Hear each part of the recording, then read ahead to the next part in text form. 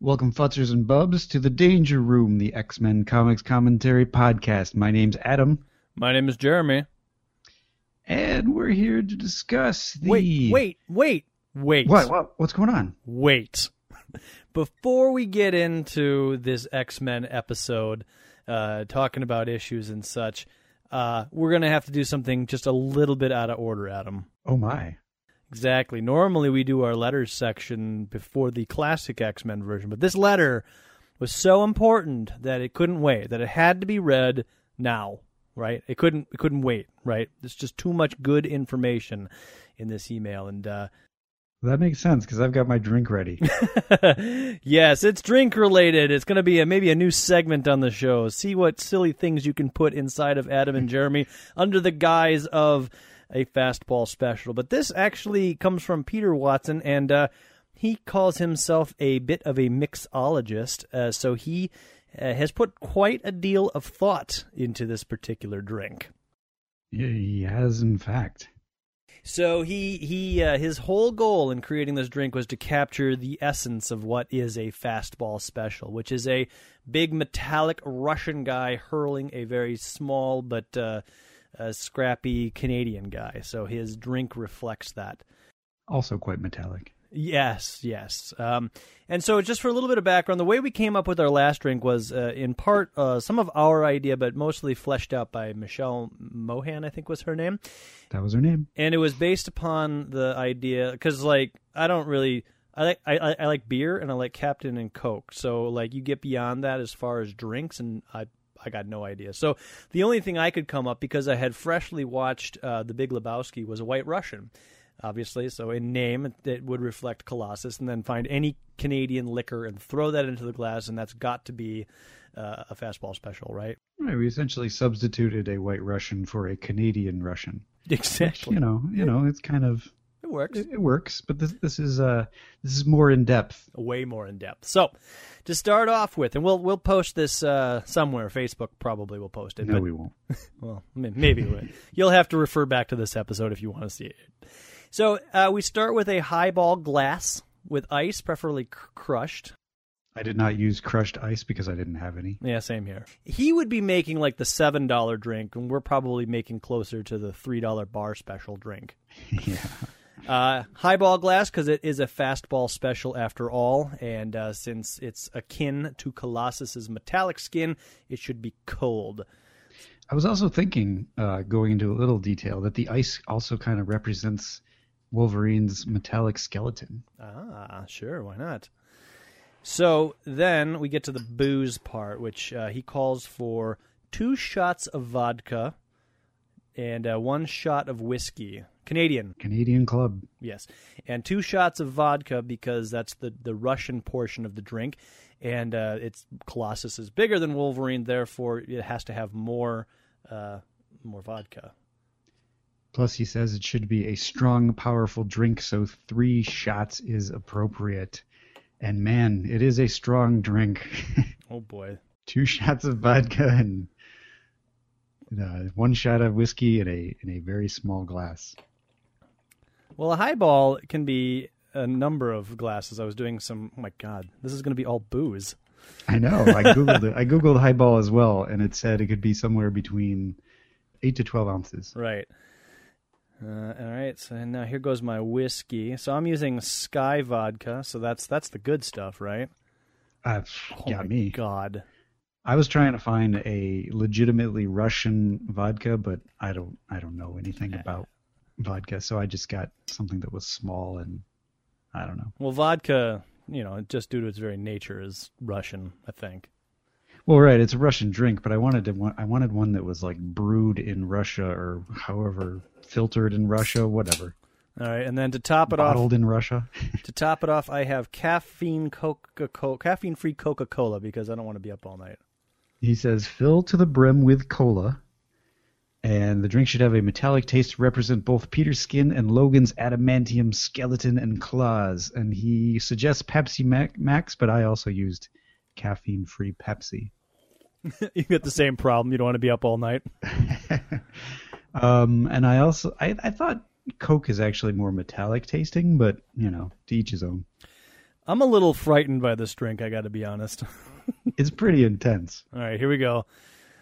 So to Peter Watson, he also adds one variation to it in which you could make this exact same drink, but then drizzle a little bit of maple syrup on the top to represent Wolverine's claws, which would then be called a fastball special with claws popped. So here we go. I've got my glass of toxic booze. Down the hatch.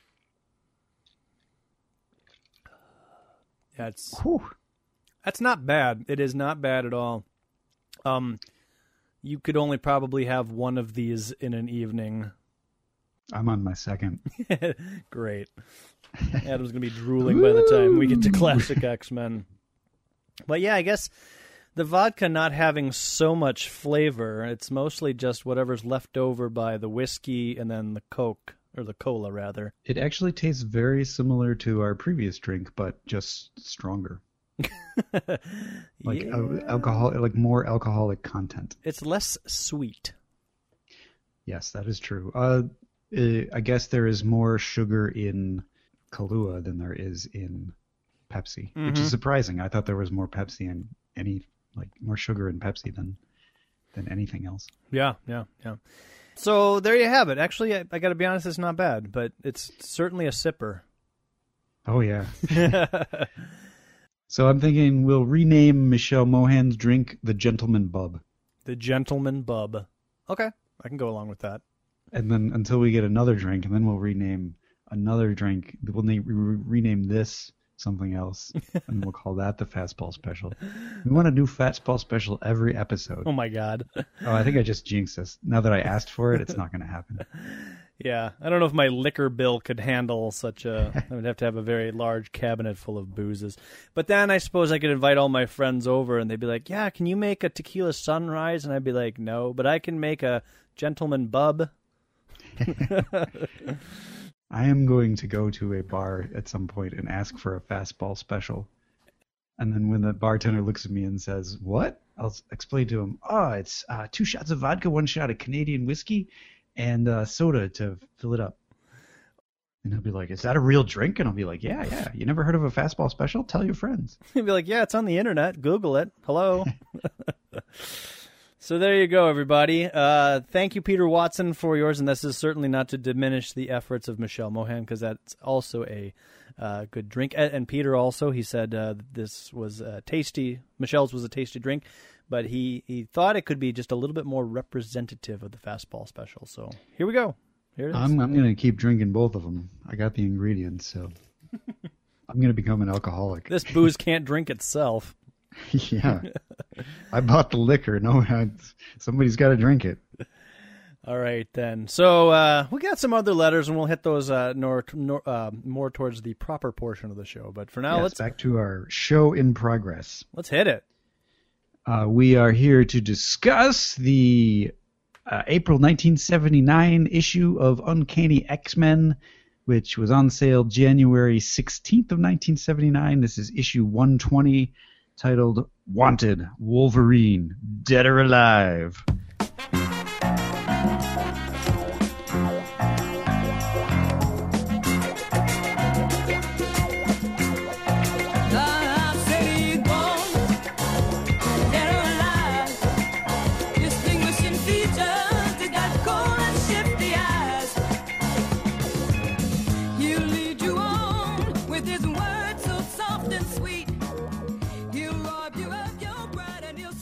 Although honestly, I think Chaos in Canada would have been a better title. Hey, there's Chaos in Canada, eh? So says the cover. I believe we've already had a Wanted Cyclops Dead or Alive title, so I don't know if this is referencing that or if just it happens to who knows? Be repetitive. So the cover of this shows a crashed airplane in the background with the X-Men running towards a hangar or something. It's also very snowy out there. And in the shadows of this hangar are 3 people. One of them kind of reminds me of Loki on the left there, but it's not. So it's Loki, it's Chewbacca, and Lex Luthor. A very short Lex Luthor in the very most foreground. Or maybe it's Professor X. He's back from space. They're about to be reunited. Maybe that's what it is. So let's get right into this issue. You met up with Chewbacca. I think we need to tell our own story. Get me a couple more fastball specials and I will be. All right, so this is our Chris Claremont and John Byrne as author, co-plotter / penciler, with Terry Austin inking, Ton Orzechowski lettering, Glynis Ween coloring, Roger Stern editing, and Jim Shooter editing as well, but in chief. Oh.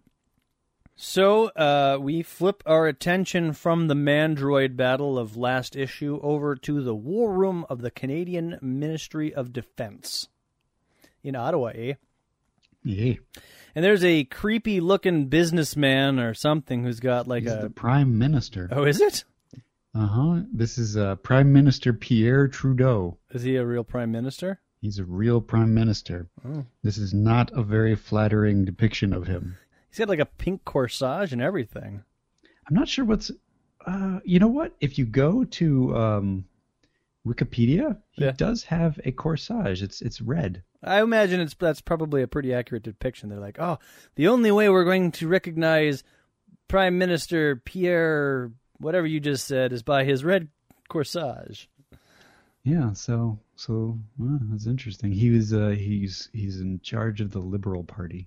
Oh, those dirty Didn't liberals. say anything about the corsage, but I didn't really read the article. I just looked at the picture. So anyways, there he is, and he is very upset that the Weapon X, codenamed Wolverine, is not in Canada.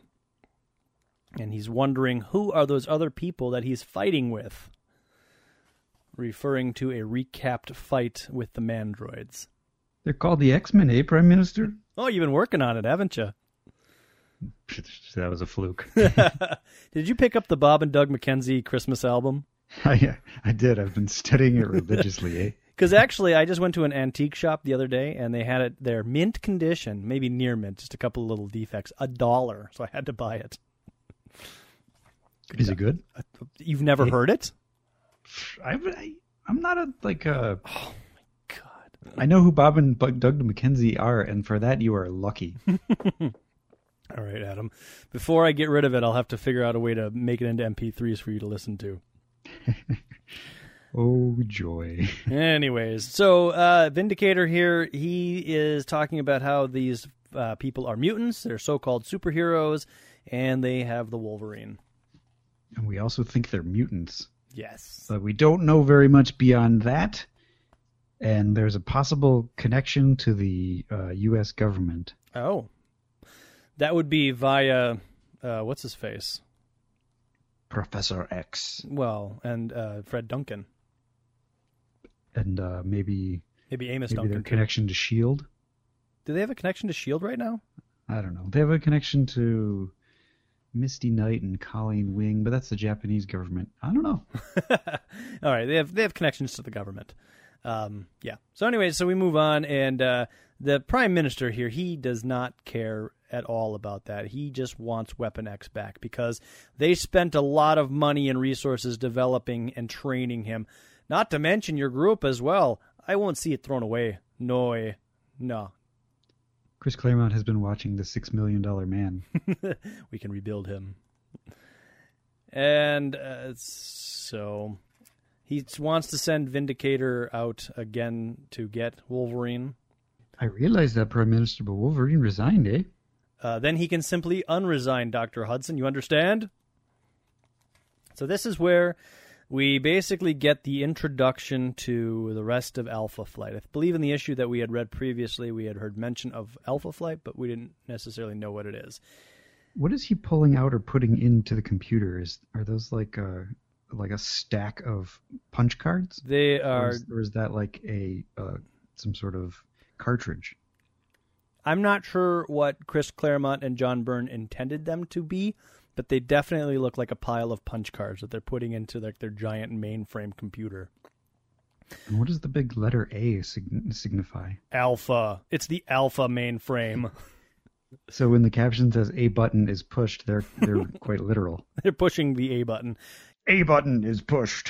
Here's my stack of cards, eh? Let's push the button. And this is where we get introduced to North Star, who's ironically surrounded by beautiful women. He's not gay yet. Oh, that's right. You're right. As far as I know. Well, maybe he is gay, but he's just in the closet. I mean, Adam, he just doesn't decide to be gay one day. I'm not saying that the character is not gay. I'm saying I suspect in the comic book world they don't realize he's gay yet. I would agree with that. We also get our introduction to the shaman, who is on the Sarki Reserve. I guess that's probably like a reservation. Probably. I guess so. We get introduced to Snowbird and Sasquatch. Sasquatch is a doctor, maybe? Not really sure. He's a former all-pro linebacker turned professor of biophysics at McGill University. Yeah. Snowbird, I guess we should mention, she's a records officer. Which sounds like a terribly boring job. It's very exciting. And finally, we get introduced to Jean Marie, who is Aurora, who is also North Star's sister. She doesn't realize he's gay yet. Mm-mm. And that would bring us to your lineup, your 1979, is it 1979? Lineup of Alpha Flight. Well, out of costume. Out of costume, right. Are these guys mutants or no? Or do we find that out? I don't remember. I believe they are mutants, and I believe we do find that out. Okay. Meanwhile, half a world away in Japan, the X-Men are saying goodbye to everybody since they solved that mystery and did stuff, and they're tired and they want to go home and remind the audience that they've been trying to get home since issue number 116. Sunfire and Cyclops are shaking hands, and it seems like they have gotten rid of their bad blood, which I guess was only held by Sunfire. But he says, "Thank you for all the help you gave me in Japan. I was proud to fight by your side and would be honored to do so again. Farewell." It's like Sunfire settled down a little bit. Maybe he's been humbled by the fact that he needed... Somewhat reluctant, but yeah, he gives in. He needed some outside assistance. He's like, yeah, fine. It would be an honor to fight again. Let's not talk about this. So Cyclops agrees. The feeling's mutual. Shiro will remember you. Come over and visit us sometime. You want to have a sleepover? We got Atari. I got a sleeping bag for you. They move on with the niceties. The dialogue balloon for Banshee indicates that he's whispering, so we know that there's still some residual damage to his vocal cords. Oh, I thought he was just being kind of a dick, so he was keeping it hush, hush. But yeah, I guess you're right. Are you done with the ceremonies, are we, laddie? Can we just get out of here? I don't trust him. I don't like him. Yeah, we are, Banshee. And about time, too. God, I'm slow. Come on, people. Let's board that plane. And that's when Nightcrawler... Cyclops, where's Wolverine? Well, it turns out that Wolverine is stalking Mariko. She's in a limousine outside of the airport. When she gets a tap at the window, she's thinking to herself, I like the X-Men. I would have missed them, especially... ... She was about to say Cyclops. Someone outside, but who? I just caught that joke. A white chrysanthemum? Oh, and then she drops a little bit of Japanese on us and says... これは何ですか? Just as pretty like that. これは何ですか? Which they then translate for us as, what is this? Yeah, I don't know why they do that. I mean, are they trying to give us Japanese lessons? Is that the whole deal here? No, because Japanese is a language of characters, and this translates the characters into English before it roughly translated into Japan. So this is like a phonetic spelling of Japanese pronunciation. Yeah, well, there's really no other way to do it, is there? I mean, us English or us American folks would have no idea what all these symbols were. And if it was the weirdest thing, because if you, like, in trying to figure out how to translate this, The question mark itself of what's this is the whole latter half of the sentence, desuka, or deska. So if you take that away, it's just korehanan, which also means what's this. Wow. But I guess it's not a question anymore. You are learning some Japanese, Adam. I'll forget it by tomorrow. And it's Wolverine, of course, and he's giving her the gift. And he wants her to have a gift by which to remember him by. And so she says, it's very beautiful, Wolverine-san, and so are you. And I'm wondering, has she actually seen him without his costume on? No. Because I'm pretty sure the last time when they met, he had his costume on. And I think there was another encounter at the end of last issue. He had his costume on. Well, he saw her leave, and he was thinking about her, and he was like, I want to spend more time with her. Yeah. Oh, yeah. Okay. And then finally he says, Mariko-chan, my name is Logan. Which is, I guess, the payoff. There was some discussion over the Twitter and the Facebook about whether or not him telling Mariko his name was a big deal or not. And I guess this was the payoff of 2 issues ago where he didn't get to tell her his name, and now he finally does. We were waiting with anticipation. Will he get to tell her his name? And I think, as you and I discussed, I think we both also agreed, or at least I did, that him sharing his name, because as far as we know, he hasn't even shared his name yet with his own teammates. Well, as I explained on the Facebook, that was never my issue. My issue was the fact that he doesn't get to actually say it. They cut it off mid-sentence, in which I feel like that was kind of pointless. But clearly it was setting this up, or maybe they didn't realize it was setting this up. But I think they did. What I find interesting about this sequence is that it's all translated from the Japanese, which they actually don't have a word box for, but it's in the little lines. Yep. But if you go back to her thoughts, they're not in Japanese because they don't have the little lines or the brackets. Everybody knows that everybody thinks in English. And then when she speaks Japanese, it's also not in those little brackets, but then everything else is. So she basically repeats herself. What is this? What is this? That's kind of a common trend, though, between our foreign language speakers, is that they tend to say, like, phonetically, or they say the words in whatever language that is, and then they repeat themselves by saying it in English, which... Well, right, but in this case, she's saying it again in Japanese. You're right. You're right. Gotcha. Well, anyway, so this last panel of Wolverine has got to be like his cheesiest car salesman smile I've ever seen. It's just terrible. Like, we were talking a bunch of episodes ago about our little aluminum wall hangings with Wolverine flying across the panel. That's an awesome rendering of Wolverine. This would never be on one of those metal renderings that say Wolverine on the bottom, because he just looks like, hey, come on in and buy a car. He's running for political office here. And just remember, kids, I'm Wolverine. Mayor Wolverine's the name. Lowering taxes is the game. So anyways, they take off. That's it. They're all done with Japan. They're taking off, heading back to New York so they can finally warn the professor about Magneto, right? Yeah, I guess so. Sure, why not? Whose airplane are they on? Because this thing is amazing. Colleen Wing and Misty Knight have a lawyer named Jerwin Hogarth. Okay. And it's his plane. Well, this thing has got like a coffee table and some couches and maybe a hat rack back there. I can't quite tell. It's his custom-built DC-10, and it has the H for his name, Hogarth. And this is essentially what being a fancy-pants rich person buys you. If you want to build your own plane, you get a nice, fancy interior. It's amazing.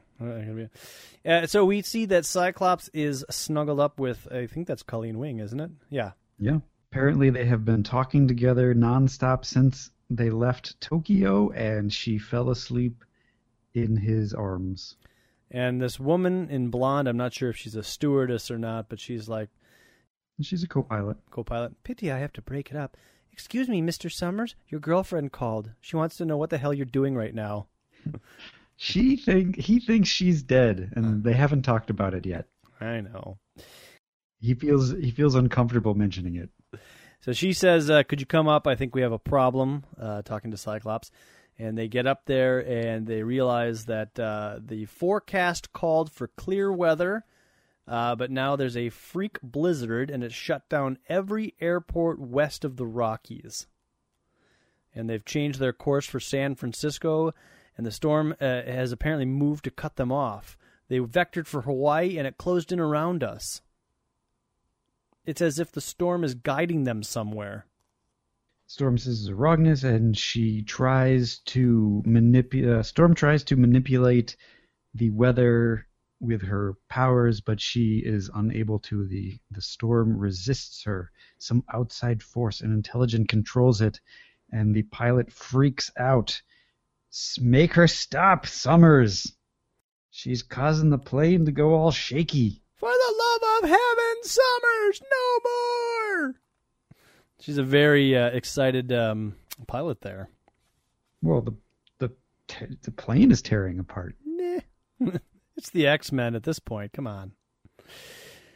The hours pass. The world around the DC-10 reduced to a horizonless cocoon of clouds. So there's basically a funnel of weather that they're flying in the middle of, which is basically directing them to the province of Alberta. They have no choice. They either land in Calgary or they crash. For some reason, Storm says, "Wolverine's here, Scott. Shall I wake the others?" Because Scott is focused on the front of the window, and he doesn't like to be surprised. Oh, Wolverine's here. Well, now we're going to start figuring some things out. Wolverine, why didn't you tell me Wolverine was here, Storm? What the heck? I thought I was still in charge of this team. If you think you can do a better job, then maybe you should. So, but Cyclops basically says, no, let's let them rest because they're going to need it because we don't know what's we don't know what's going to happen next. And at this point, he wants to see what's going on. Yep. And also to add some sense of immediacy to this caper, the airplane is running out of gas. So, boom. Oh, yeah, so they have no choice. No. Cut to the air tower where Jim Shooter is clearing the plane to land. Well, it is, isn't it? That's not what Jim Shooter looks like, is it? I don't know, maybe. Yeah, but there's a one of those tower guys, and his little badge on his shirt says Shooter on it. Pew pew. Walt, tell that special operations team that their pigeons are on final. Is that Walt Simonson or Simonson? Oh, maybe. I don't know. Probably. So they're being set up. Clearly, some special operations team is having them meet them at. They're taken to a taxi route that takes us about as far away from the terminal as they can get. And suddenly there is a man on the tarmac. And that's when Cyclops says, "Now, Storm, wake everybody up." So now they've gotten every ounce of sleep they possibly could have gotten, and now it's time to spring into action. Oh, I wanted to point something out. When Storm tries to manipulate and control the storm, her robe flies open, and she gives Cyclops like an eyeful. Mm-hmm. Yeah, she is essentially naked underneath this robe of hers. She It totally would appear is. So. Now, it wouldn't appear so. It is. Because this is Storm, right? And, of course, Storm, if given her druthers, would either sleep or swim completely naked. And the only reason that she is wearing a robe is because of the American tradition. And so she comes up with this robe. And underneath it, she's totally naked. That's how... And she flings it open, and Cyclops is like, whoa! Gee, never did anything like this. You want to go steady? And the guy on the tarmac says, "Hey, Wolverine, you know who this is, and you know why I'm here. Surrender now. Not like you didn't defeat me last time, but that's not going to happen this time, eh? Hey, we're going to go down for some Molson and have a good time and talk about this, eh? We put a lot of money into you, you hoser." Isn't this the character who attacked you last summer? So it's been a year since that happened. Yeah. Wolverine pops his claws. Snick it! Stay out of this, bub. It's my fight. That's kind of impractical. They're on a plane. Yeah, what's he going to Are do? they just going to drop Wolverine off? Go get him. We're going to head back home. If I was Cyclops at this point, I'd totally be like, look, I don't know why the fates are conspiring against us, but we got to get home. Wolverine, you deal with this, and we'll send a car or something for you. So Cyclops immediately tries to get the plane pilots to pull away, but they can't. She's got the engines at full throttle, but they're standing still. And I guess Storm woke up the rest of the X-Men. They're all coming from different impressive rooms. This plane is quite amazing. So we got interesting. Banshee sleeps in pants and a shirt. Colossus sleeps in a robe like Storm, and Nightcrawler sleeps in his costume. Nightcrawler. I'm convinced at this point that Nightcrawler, that's not a costume, that's just his skin. I was thinking the same thing. They really do not want to possibly draw Nightcrawler wearing anything else. They're like, if we put clothes on him, then he's not Nightcrawler. And plus, look at him. He's a freak. He doesn't want to wear clothes. He happens to look out the window. Mein Gott. And he sees... I like this shot. It's a silhouette of some sort of beast grabbing onto the wing of the plane and apparently stopping it with both hands, with his bare hands, rather. Of course, the only thing I can think of is William Shatner looking out exactly the passenger window and seeing the gremlin or whatever it was in the wing. But this is underneath the wing. But still, everything's framed up just perfectly for him to be like, oh my God, I'm in that episode.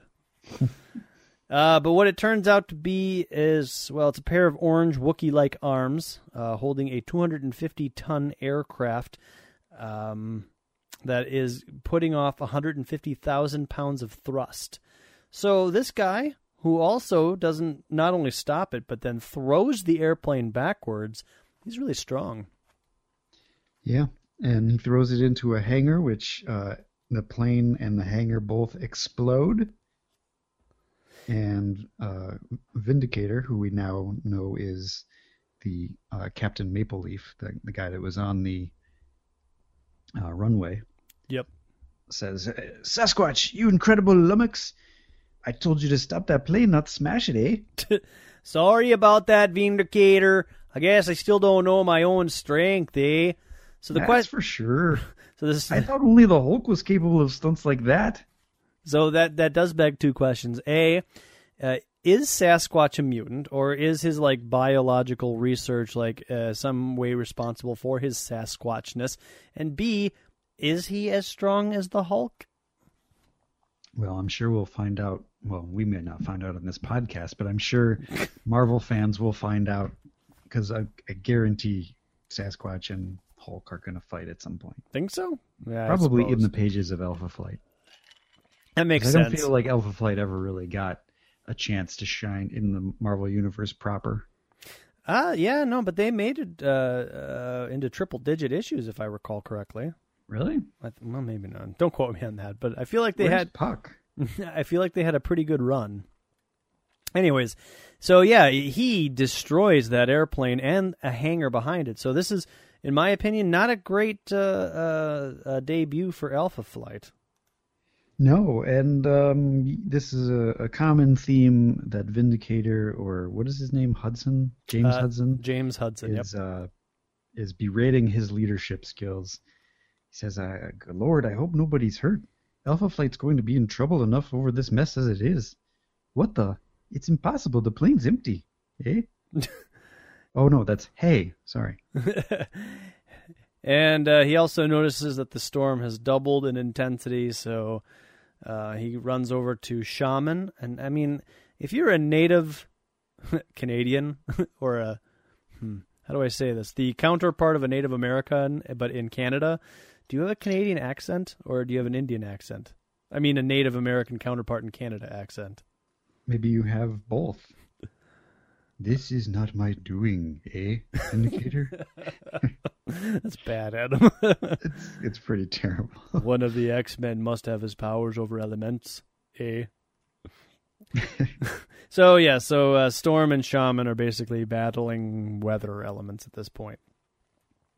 And it seemed as though Shaman was more powerful at first, but now Storm is more powerful. It seems like Shaman cast a weather spell. So he doesn't have control over the weather, he just casts spells. Yes. And so Storm has dropped in like some fog here so that they can, or basically a low hanging storm so that everybody can slip away. And at this point, I believe on the left side of this bottom panel, it is actually Nightcrawler in a trench coat and a hat. So he's actually wearing plain clothes. Wow. So he must not have his image inducer. That can't be Nightcrawler. He doesn't wear clothes. He's crawling on all fours. That's somebody else. That's a steward. Not to mention the next time we see Nightcrawler, he's not wearing these clothes anymore. So, is that Misty Knight over there on the right-hand side of the panel? Yep. Misty Knight, Colleen Wing, Cyclops, Pilot, other Pilot, Storm, Banshee, Colossus, Wolverine, Nightcrawler. When Cyclops is cuddling up with Colleen, wouldn't Misty at some point just be like, I gotta get my girls back, and be like, hey, Scott, you talked to Jean recently? Not to be like your girlfriend or the person that you've known ever since you were 16, but you talked to Jean lately? And that's when Cyclops could be like, oh. And he could start crying and do that whole thing, and then Misty be like, what, are you mad because she went on vacation without you? What's going on? They were on an airplane. Colleen was sleeping against him, so there was downtime. Well, she went to bed early and didn't see any of that happen. She just saw them talking. She went to bed before cuddle time? Yeah. All right, fine. They weren't cuddling. She just fell asleep on his shoulder.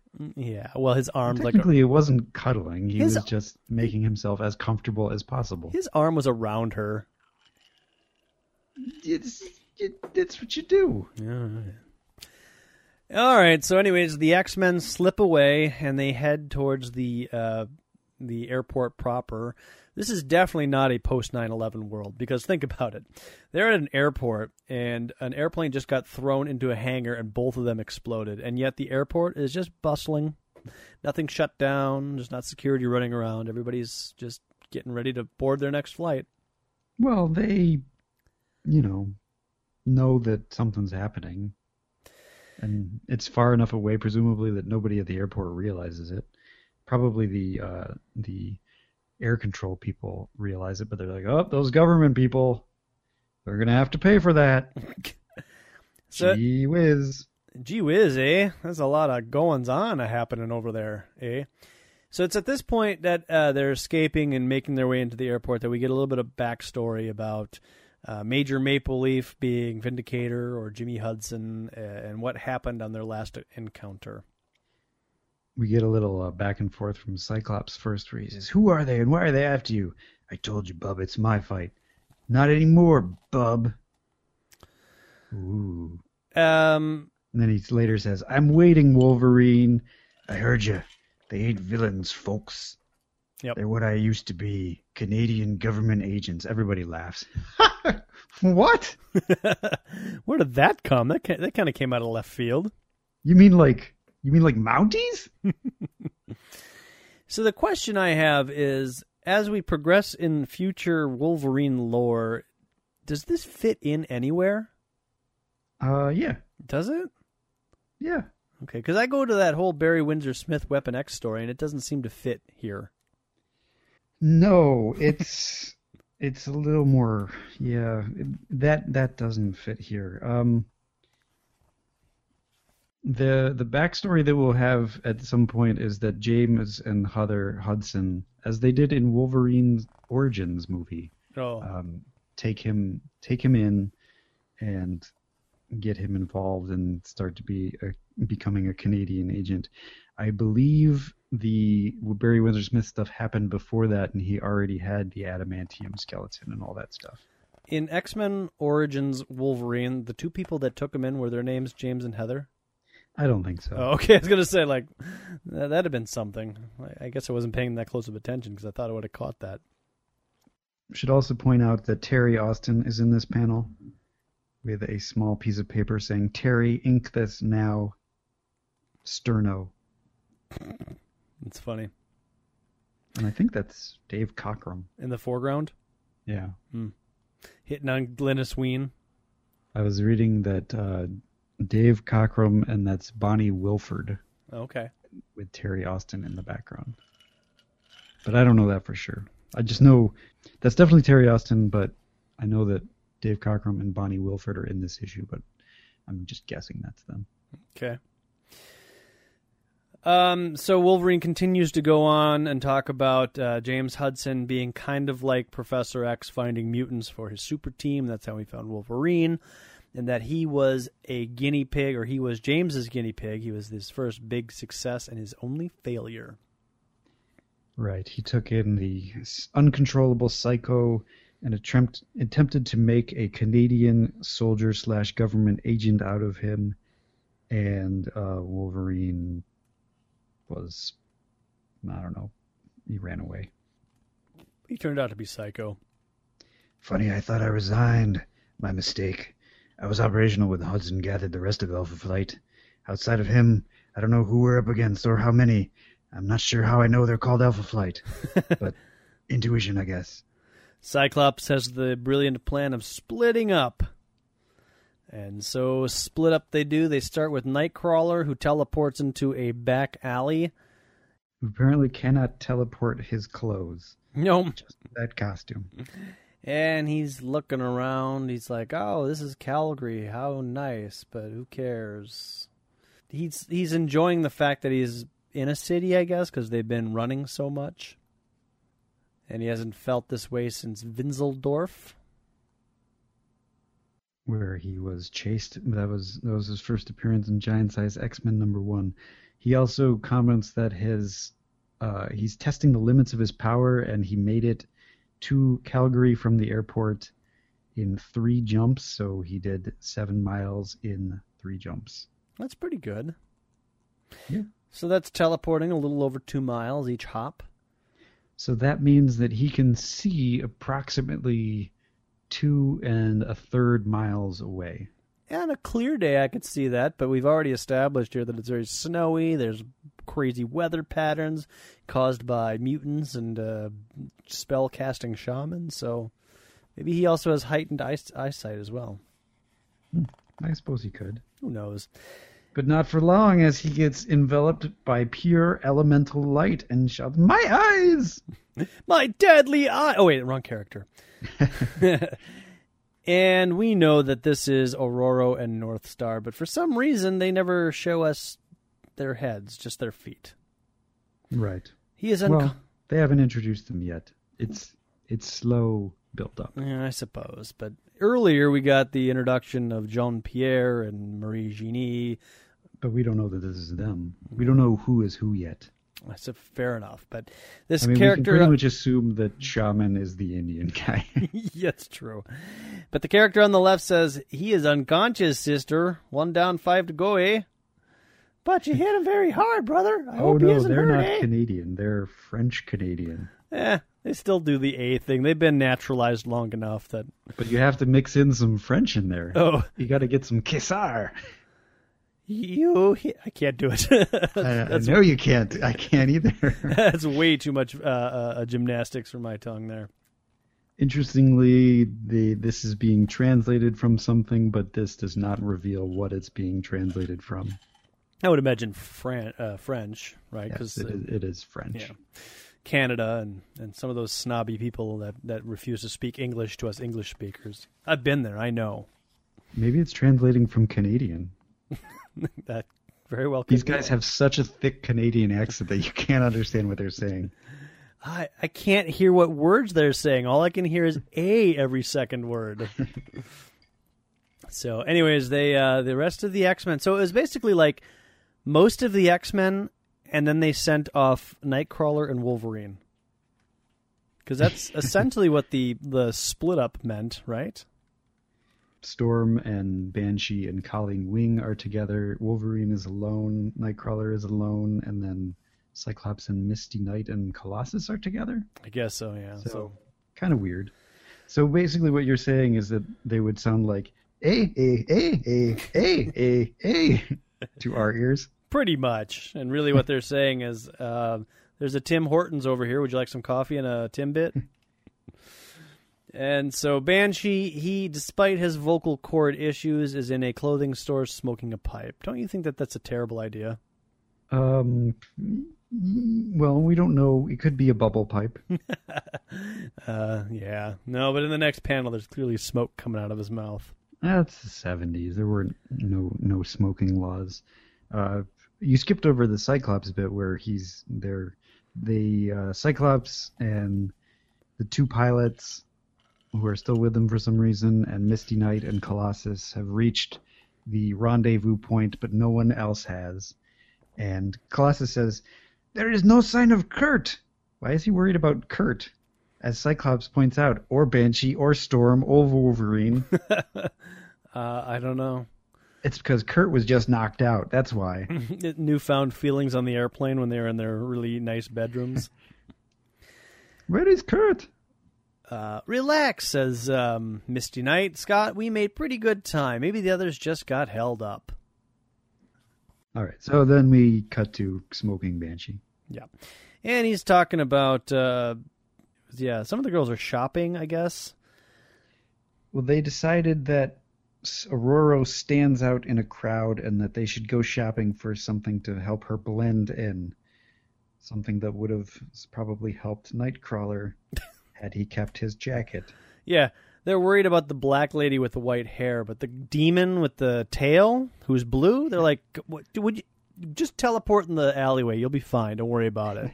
Nobody will recognize you.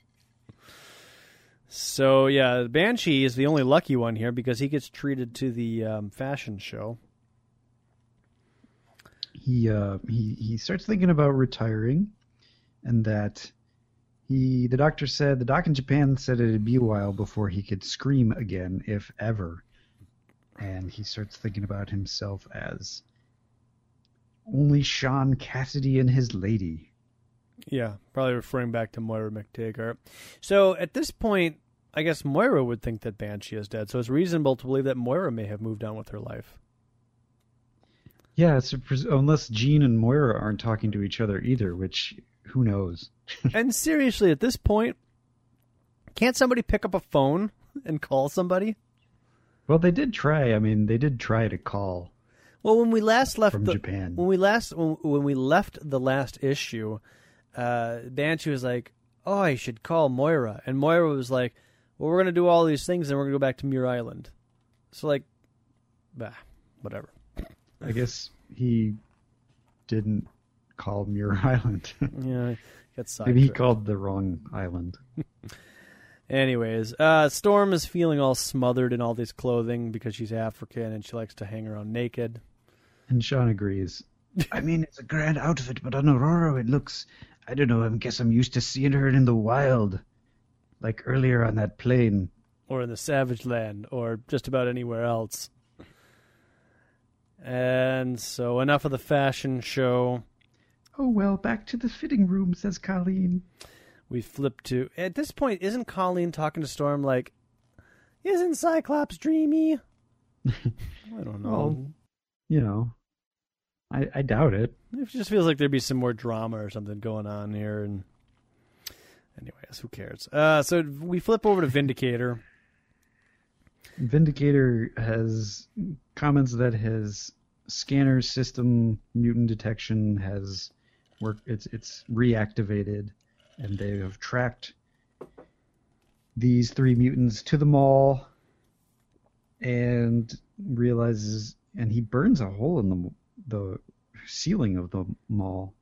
That looks like damaging. Yeah, the Canadian government's got deep pockets. Kelly, look out! Johnny, what is it?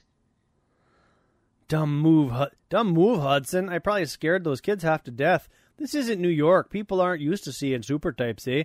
There's the focal point of contact. A boutique? Eh.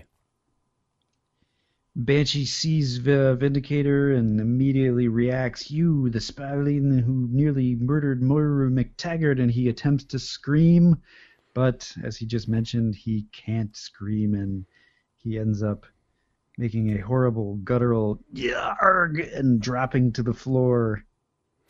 Looks like he's smashing his head into the floor. It does.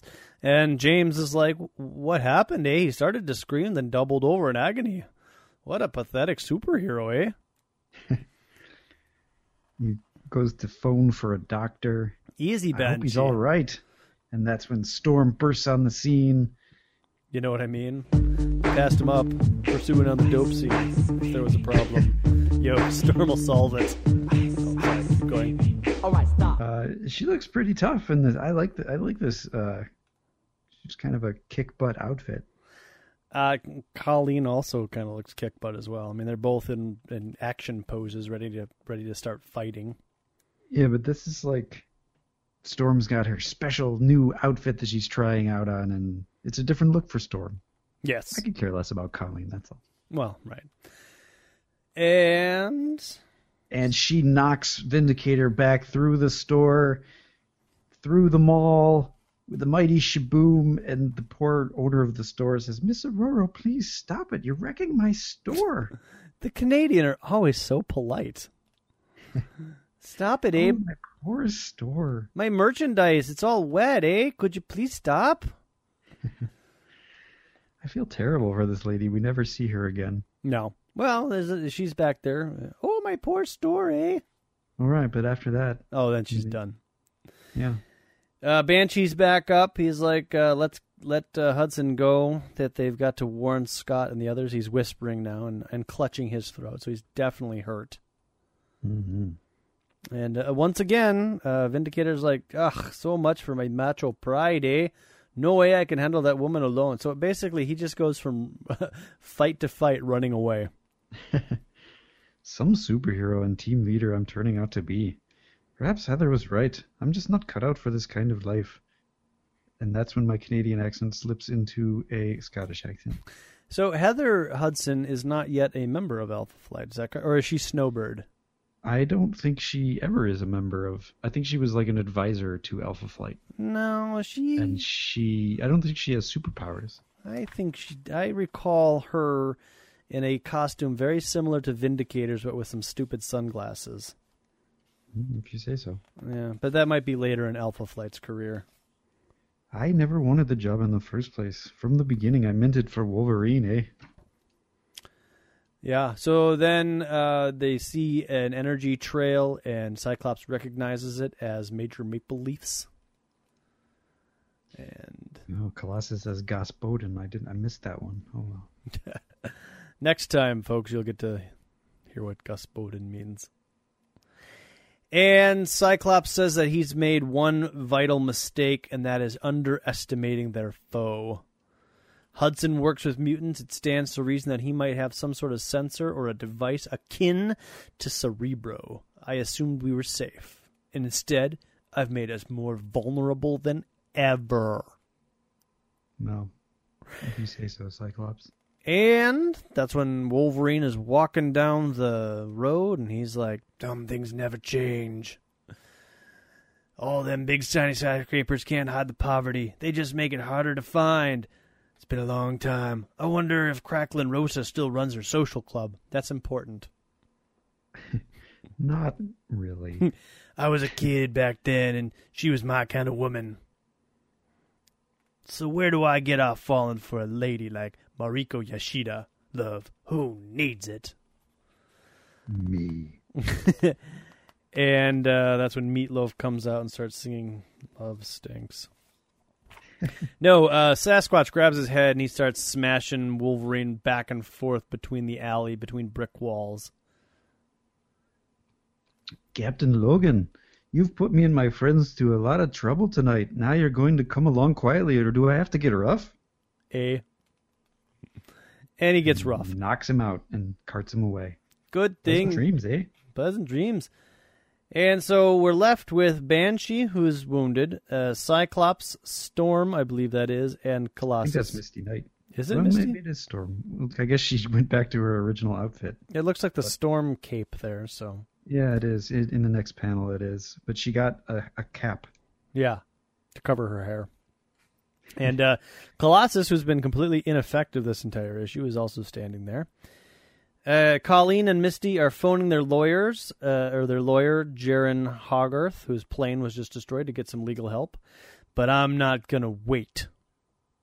Wolverine and Nightcrawler are still missing. We have to figure that they've been captured. The X-Men didn't start this, people, but we're sure as hell gonna finish it if necessary over Alpha Flight's dead bodies.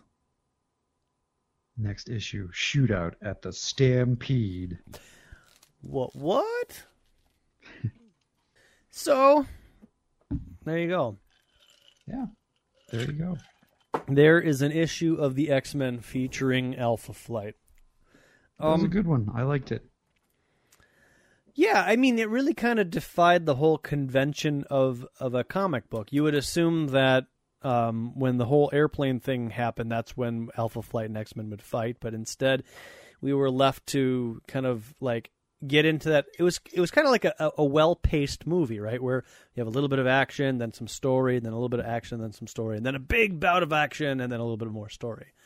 So, and presumably next issue is going to be the knockdown, drag-out, actual fight, but I guess we'll see. Yeah.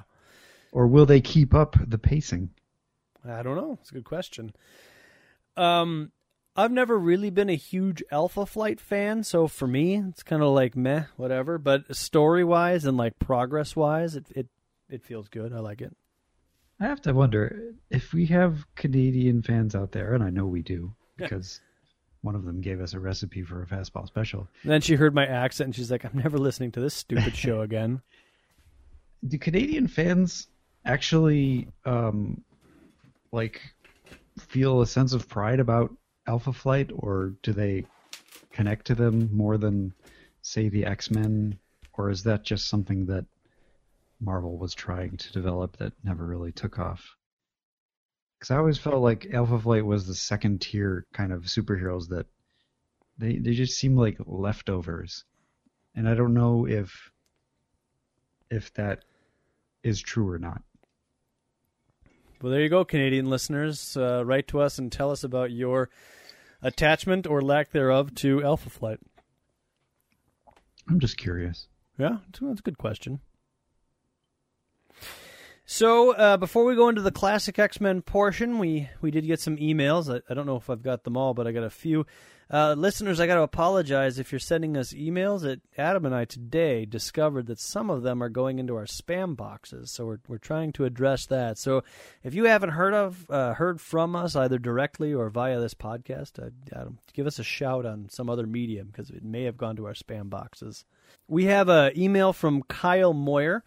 Kyle Moyer points out that while he is still catching up on episodes, so he's a little bit behind. So greetings from the future.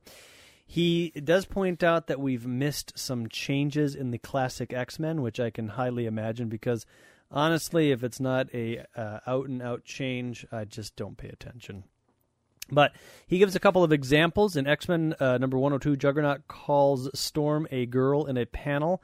And then in classic X-Men, it was changed to Bimbo, which is funny because Bimbo, I think, is where I first learned the word Bimbo was basically from Claremont's run of the X-Men. Because basically every time a villain refers to one of the girls, they're always like, "Come here, you dumb bimbo." So I guess Claremont was trying to make him more offensive? I guess so. As a character? I think he may be just unifying Juggernaut's language, because much later in X-Men run, Juggernaut will fight the X-Men, and he'll refer to some of the lady X-Men as bimbos. So, who knows? In the next issue, where Storm says it's a trap, it's changed to it is a trap, and that makes sense, because Storm is a much more proper person who would not use contractions. She would use proper English. So I'm sure there's a whole lot more like that. So Kyle, thanks for listening, and thanks for pointing those out. We will not catch all of the changes in Classic X-Men. I can promise you that. Oh, guaranteed. On the Facebook, we got a letter from David Steele. He says, "Hey guys, congratulations on your 100th show. Thanks for the shout out. God, I laughed. He's been listening since his pal Peter told him about the podcast." I believe that is Peter Watson, who gave us the fastball special recipe. Yep. And he is starting to re-listen to the early episodes. He just bought some Masterworks of the Stan and Jack issues, and he's looking forward to the 200th episode. Oh my God, okay. That's what a fastball special will do to you as well. Anyways, Peter Watson also sent us a picture, a Super Team Family cover, a dream crossover between the Legion of Superheroes and the X-Men. You can check that out on the Facebook page. What about this one from Josh Courier? What does it say? "Hey guys, I enjoy the podcast. Really helps me get through the day at work. Imagine my surprise when I heard my name on episode 100. I pooped a little." I do that every time I do the podcast. It's just one continuous poop stream here. Gross. It's just what I do. That's why we read your names, because hopefully we can make you poop. Yes. That's our goal. We're like X-Lax for the podcast community. So I don't know if you caught it earlier, but we did send out a shout out to David Steele saying, "Oh my God, okay," which comes from Gary Roy. And apparently, David, you're supposed to lose your shit, and Gary will now be your favorite guy ever. I'm glad we could make that happen. Yes. I hope I wasn't supposed to say it with an accent. Maybe you should say it with a Canadian accent. Oh my God, okay. Okay. Oh my God, okay, eh? No iTunes this week. We're still at 46, which is a solid number. So if you would like to join in on the fun, feel free to email us at dangerroom@redcapproductions.com, or you can visit us at www.xmenpodcast.com. Post a comment in one of the episode, your favorite episode, or whatever the current episode is, letting us know what you think, or you can visit us at facebook.com/dangerroompodcast. Post a picture, post comments, post us a fastball special recipe, whatever you want. Or you can follow us at Danger Room Go. And if you are feeling like you want some extra credit, head out to the iTunes page by going into iTunes, searching for Danger Room or X-Men or Danger Room X-Men or some combination of that. You'll get to us and you can leave us a nice 5-star review with some comments, and that would be cool. The coolest. And so, without further ado, let's get to the part that you've all been waiting for, and that is Classic X-Men number 26. Yes, it's true. Yes. We got a cover by Gamble and Austin. Kerry Gamble and Terry Austin. Art Adams is apparently on strike. And it's the most misleading cover ever. It says, "And now, Sasquatch." And we see a giant arm holding Wolverine, which, admittedly did happen in the issue, but that was like 3 panels. Yeah. I wouldn't say, "And now Sasquatch." I mean, this is not a Sasquatch episode, or issue, rather. But as far as covers go, it's not a bad one. I like it. Oh, yeah, it's good. Yeah. It's good stuff. I like all the little hash marks and the grittiness of all the detail that they got going on here. So it's a good cover. And then inside we get basically a rendering of Storm in a different pose, but it's the one that Adam was raving about earlier, where she's getting ready to kick some ass. But somehow she just doesn't look as good as she did in the original, as she does. It's not as good a drawing, I guess. Yes, that's what I was trying to say. And it looks like the backup story here is actually written and lettered by Tom Orzechowski. That's a weird combination. Well, he's the letterer. He is, and he's also the writer.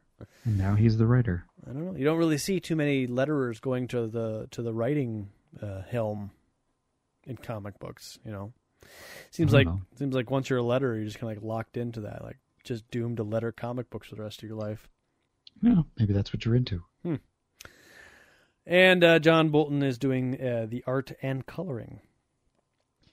So we cut to page 3 after we're introduced with to the members of Alpha Flight.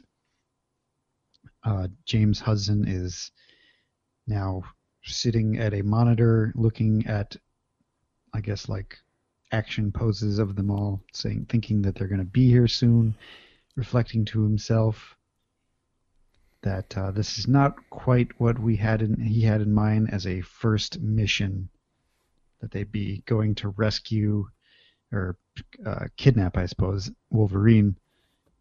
He thinks to himself, you and me, chum, me the brain boy, you the bruiser, we'd be the nucleus of a supergroup whose charter project would be to protect Canada, eh? So that they wouldn't have to depend on foreign teams like the Avengers or S.H.I.E.L.D. National pride goeth before personal fall. And he calls Heather and says, hey, how's it going? And she's doing her corporate job. And he says, well, I unfortunately have to go get Logan.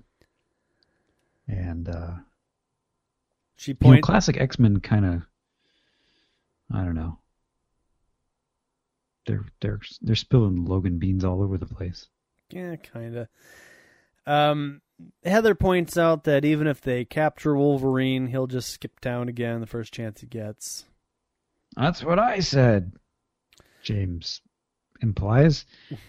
I told him it's better to keep the X-Men as our friends. We may need their help someday, eh? But he's adamant.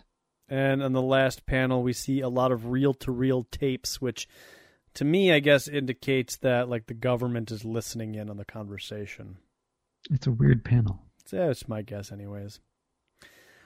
The next panel, or the next page, which is on page 4, is flipped over to Muir Island, Scotland, where Jean Grey is doing a run. She's running, and then she jumps across a lake, or I guess she flies across it, to the other side of Muir Isle, where Moira is thinking about Sean out loud. Oh, Sean, my wild wailing banshee, a Kushla. I'm sure that means something. Yeah, whatever that means. What the devil? Have I gone deaf? Do I work at a mutant research center and never have seen power signatures? What is going on Oh, it's just you, Phoenix. I should have known. You've a way, lass, of making an entrance. The cold really doesn't bother you then. Not cold, nor rain, nor sleet, nor hail, nor gloom of night. I'd make a heck of a mailman. So, They have a little conversation over some coffee. She doesn't need to eat. She only does because it brings her back to her own humanity or something. She doesn't need to eat. She just likes the tastes and the sensations. So if she doesn't eat or drink, does she do the excreting of the things? She poops flames. She poops the Phoenix effect. I call myself human, but there are times, Moira, when I feel like I have more in common with them. Who's she referring to? The stars in the sky. The stars in the sky than other people. Yeah, so I guess they are talking about how Sean is dead and Scott is dead, and they're both sad. Yeah, and I mean, that makes sense because neither of them would know any differently. And so, I mean, according to canon, Banshee hasn't called Moira yet, or they haven't talked on the phone. So this all works, I guess. It's just that they're not doing this in Canada, where it actually could matter. She lies down on the ground. Phoenix gets into the fetal position, and Moira comforts her. You'll be fine. You'll be fine. And then we flip back to the original comic book. I believe the last line of this is changed in addition to any other changes that may have been made. The last line. Before that, we get a where I mentioned that the Snowbird and North Star, or is it Aurora? I don't remember. It's Aurora. It now says translated from the French. It's Aurora and North Star. Snowbird has not been in this issue yet, other than her little introduction panel. Okay. And Cyclops at the end says, "The X-Men didn't start this fight, people, but we sure as blazes gonna finish it." Oh, but not only that, but then he goes on to say, if necessary, over Alpha Flight's bodies. Oh, he doesn't even say dead bodies. Wow, I didn't even notice that. Just over their bodies. Just over their bodies. That's hilarious. So that takes us to the backup story, and I gotta be honest, this is, I like this backup story. It's cute. Yeah. It's fun. Yeah, I mean, it's stupid. You like the wacky John Bolton art? I do. So John Bolton, he draws a very cartoony flashback sequence in which 20 years ago, Wolverine was at the woman's lady, what's her face?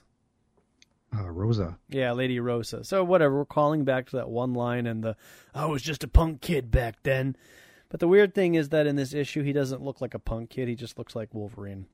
Which would be true, because 20 years ago, he would be what? 212? Yeah, instead of 232, exactly.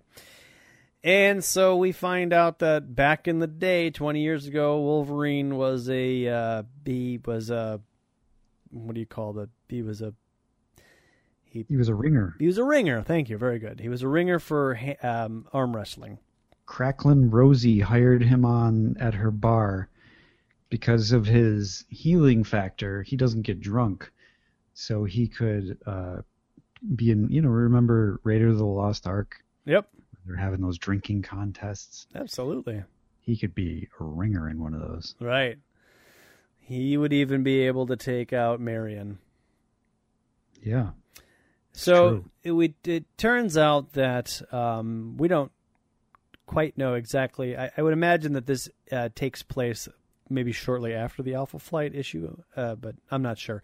But they're in a pub called Harry's Hideout. Oh, yeah. Spoilers. They make it out. Yeah, they don't die in Canada. And that's when Wolverine, they're all having some drinks, and Wolverine's telling him about the way things were 20 years ago. A different time of life when he met Jamie Hudson, before the hero business. He was Canadian intelligence. But they never knew about me and Cracklin Rosa, haha. And so I guess the thing that I like about this artwork is that you go back and forth between this very simplistic, liney, colory cartoon drawing to this very articulate, crosshatch detail, like real-time imagery. So he's showing some diversity here, and I like it. In its day, it ran the cheapest rooms and most watered-down drinks in town, referring to the Hotel Saint Cecil. Was it a whorehouse? I don't think so, but then that's Banshee Steps, and I gather the ladies were there. They were cheap and watered down to match. You know what I mean? Yeah, and so Laddie? Wolverine can. Yeah, you know what I'm saying? Wink, wink, nudge, nudge. No, I don't get it. Could you spell it out? Could you be a little clearer, Bub? Wolverine continues telling him stories about his arm wrestling days, and it's at some point that Banshee realizes that I know those guys. Vince Borelli, who you were just talking about. What happens is Wolverine's telling a story about how he was fighting, or he was arm wrestling with this guy named Lefty, who's a big muscular dude. And Lefty thinks that Wolverine's been served soda pop instead of alcohol. Yep. And that he's cheating. And Lefty has a buddy named Turk. And that's when Banshee says, Lefty and Turk. I know them. Arrested their boss. And that's when Wolverine thinks, well, wait, they didn't work for him except for that one time. Wait a minute, Blazes, Irish. Don't tell me you were behind that. You idiot, that left me sore for days. As the story will prove not to really be true. And so the story proceeds. Cyclops shows up, and he's like, oh, I want to hear story time as well. So he does. And I think one of the guys here, is it just Colossus that's also there and not Nightcrawler? It's Kurt. Oh, is it Kurt with his image He inducer? refers to him as Kurt Okay. at some point. So it's Kurt with his image inducer. So we already heard about how Wolverine ended up at Lady Rosa's. So then we get kind of a quick story as to how Banshee ends up at Lady Rosa's. Then we learned that Banshee had a deceased bride. Oh, yeah. I didn't know. I didn't know that either. He was burying himself in work trying to forget Maeve, his poor dead bride. Yeah. I've discreet hearing to balance me banshee screaming, 'tis handy talent for an Interpol man such as I was. Some bragging by a young jewel thief's young son about his father's travels led me to Canada for a rodeo, eh? The Calgary Stampede. And it's there that I don't know, is this where he meets Lefty and Turk?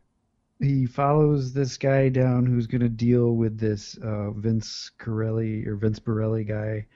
Ends up following him to a bar, the bar that Wolverine's at, where it turns out that Lefty and Turk are the bodyguards for this deal that's going down. And so on one side of the bar, Banshee's just kind of observing, trying to check out what's going on. And on the other side of the bar, there's all this commotion that Banshee can't quite see what's going on, but we know that Wolverine is in there instigating some arm wrestling shenanigans. Lefty goes to see what's going on and gets involved directly with Wolverine in an arm wrestling match, which brings us up to speed with where we were. And Banshee comments that, "Oh, you were giving me the diversion I needed, laddie." And Banshee tells Turk, "Hey, isn't that your pal getting punched out?" And Turk goes over to see what's going on, and that's when Banshee springs the Canadian Mounties on the two who are doing some sort of diamond deal. And Vince Borelli and Arsene are arrested. Meanwhile, Lefty and Turk are fighting Wolverine. And Wolverine takes them out.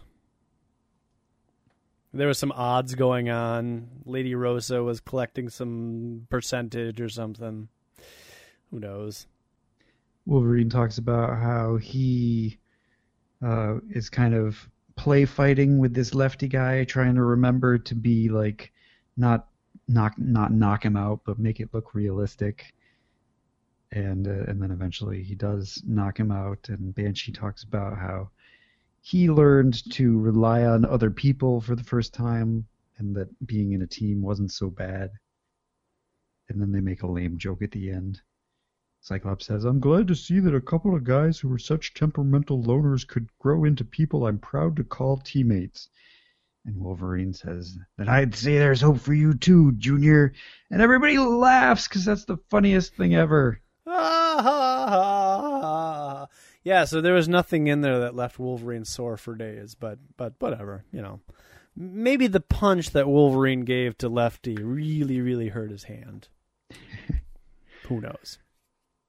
And it wasn't really Banshee's fault either. I mean, I guess he sent Turk over, so maybe. Yeah, that's about it. We get a nice back page image of sketchy Wolverine remembering in a word or a thought balloon cartoony Wolverine fighting Lefty.